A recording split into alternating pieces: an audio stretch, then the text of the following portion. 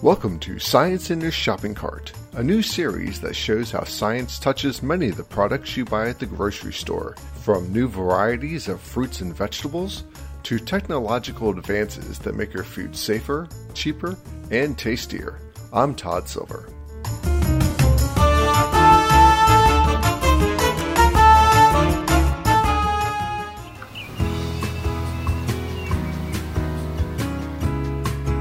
Berries are some of the healthiest and tastiest foods that you could eat. Many types of berries provide health benefits in addition to their sweet flavor, including being high in antioxidants, improve blood sugar, are high in fiber, can help fight inflammation, and could even help reduce the risk of cancer. Here at USDA, researchers have been improving berries and creating new types of berries for over 100 years. And we're still working on berries that are more disease resistant, last longer in your fridge, and are sweeter and healthier. In fact, later on in this episode, we'll be unveiling a brand new strawberry. So move that shopping cart over to the berry section. You'll be very happy you did. Blueberries are a nutritional powerhouse that tastes great, whether eating fresh, adding to a smoothie, or enhancing your favorite food. Blueberry pancakes, anyone? The blueberry is named for its velvety deep blue color and is one of the few fruits that's native to North America.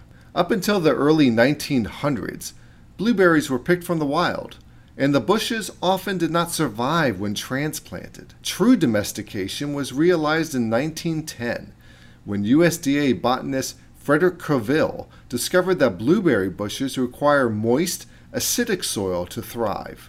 In 1916, the first commercially cultivated crop of high bush blueberries was harvested. Most of the blueberry varieties that we enjoy today can be traced back to a USDA breeding program. In fact, ARS is credited for establishing the entire blueberry growing industry in the southeastern United States. That's kind of a fun story. We originally started out in tongue research, and throughout the 60s, we did tongue research. Well, if you know any history of the Gulf Coast, in August of 1969, Camille hit, and the tongue industry was already struggling. And then when Camille hit, it just kind of wiped out what was left of the tongue research. That's Donna Shaw, longtime horticulturist with ARS's Thad Cochran Southern Horticultural Research Laboratory in Poplarville, Mississippi, which is a lot harder to say than you think. Farmers use the tongue tree for a variety of purposes, including pressing its seeds into an oil, which could be used as a waterproofing coating for furniture and boats. Donna explained that after Hurricane Camille wiped out the tongue industry down south, many farmers were unsure what to plant next. ARS scientists who spent their entire careers on tongue research now needed to pivot to a new crop. The station was left with Dr. Spears and one secretary and a technician, and that was it. He did some forage work. He did some work with CNAF. He did some other little things like that. And this is his story because I worked for him for so long. He said, they finally told me, just decide on something and do it. And so he had been working with a collaborator from Beltsville on blueberries. He came down and he was like, golly, these blueberries grow wild all in the woods. They've got to grow here.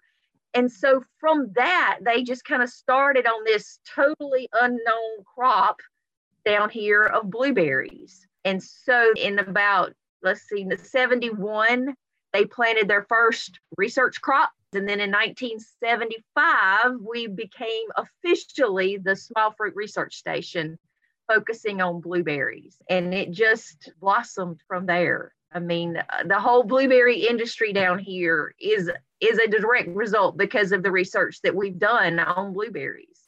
The Small Fruit Research Station has produced many blueberry cultivars like Gumbo, Biloxi, Gupton, and varieties of Rabbit Eye, which is native to the southeastern U.S. Biloxi is one of the few blueberries that's available from November to March, so if you're eating blueberries in the winter, chances are it's Biloxi.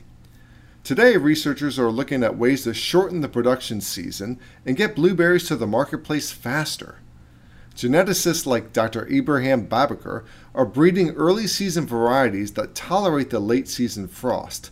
like gumbo. These varieties offer expanded production windows with better tolerance to environmental stresses and resistance to common diseases. In order for the grower to make money, they have to get to the market early, like May. So gumbo has the fruit quality trait from the high bush. At the same time, it has adaptation trait from the rabbidi and native species. Also, it's early. It produces the fruit size is big. So that's one of the traits that also the consumer interested in.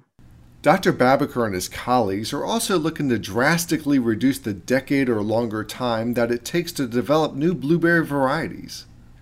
They're moving from phenotypic selection methods to selection based on DNA sequencing, using data from previous breeding projects to develop DNA markers for ideal cultivar desirable traits. And they're employing new technologies to test thousands of samples at a rapid pace. We are trying to move from phenotypic selection based on just observation out in the field to selection based on the DNA sequence.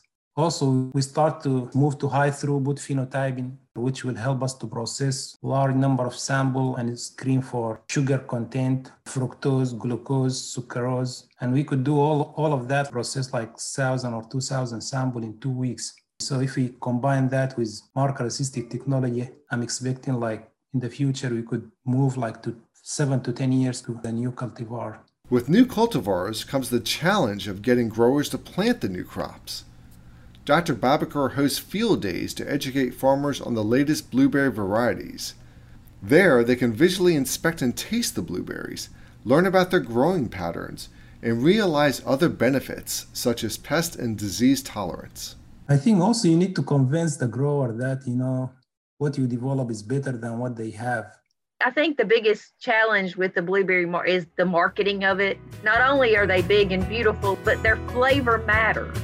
I think what I always love is the interaction with growers and the people, the education on, just teaching them how good blueberries are and how good they are for you. They are so good for our body. It is just remarkable what all they do for us.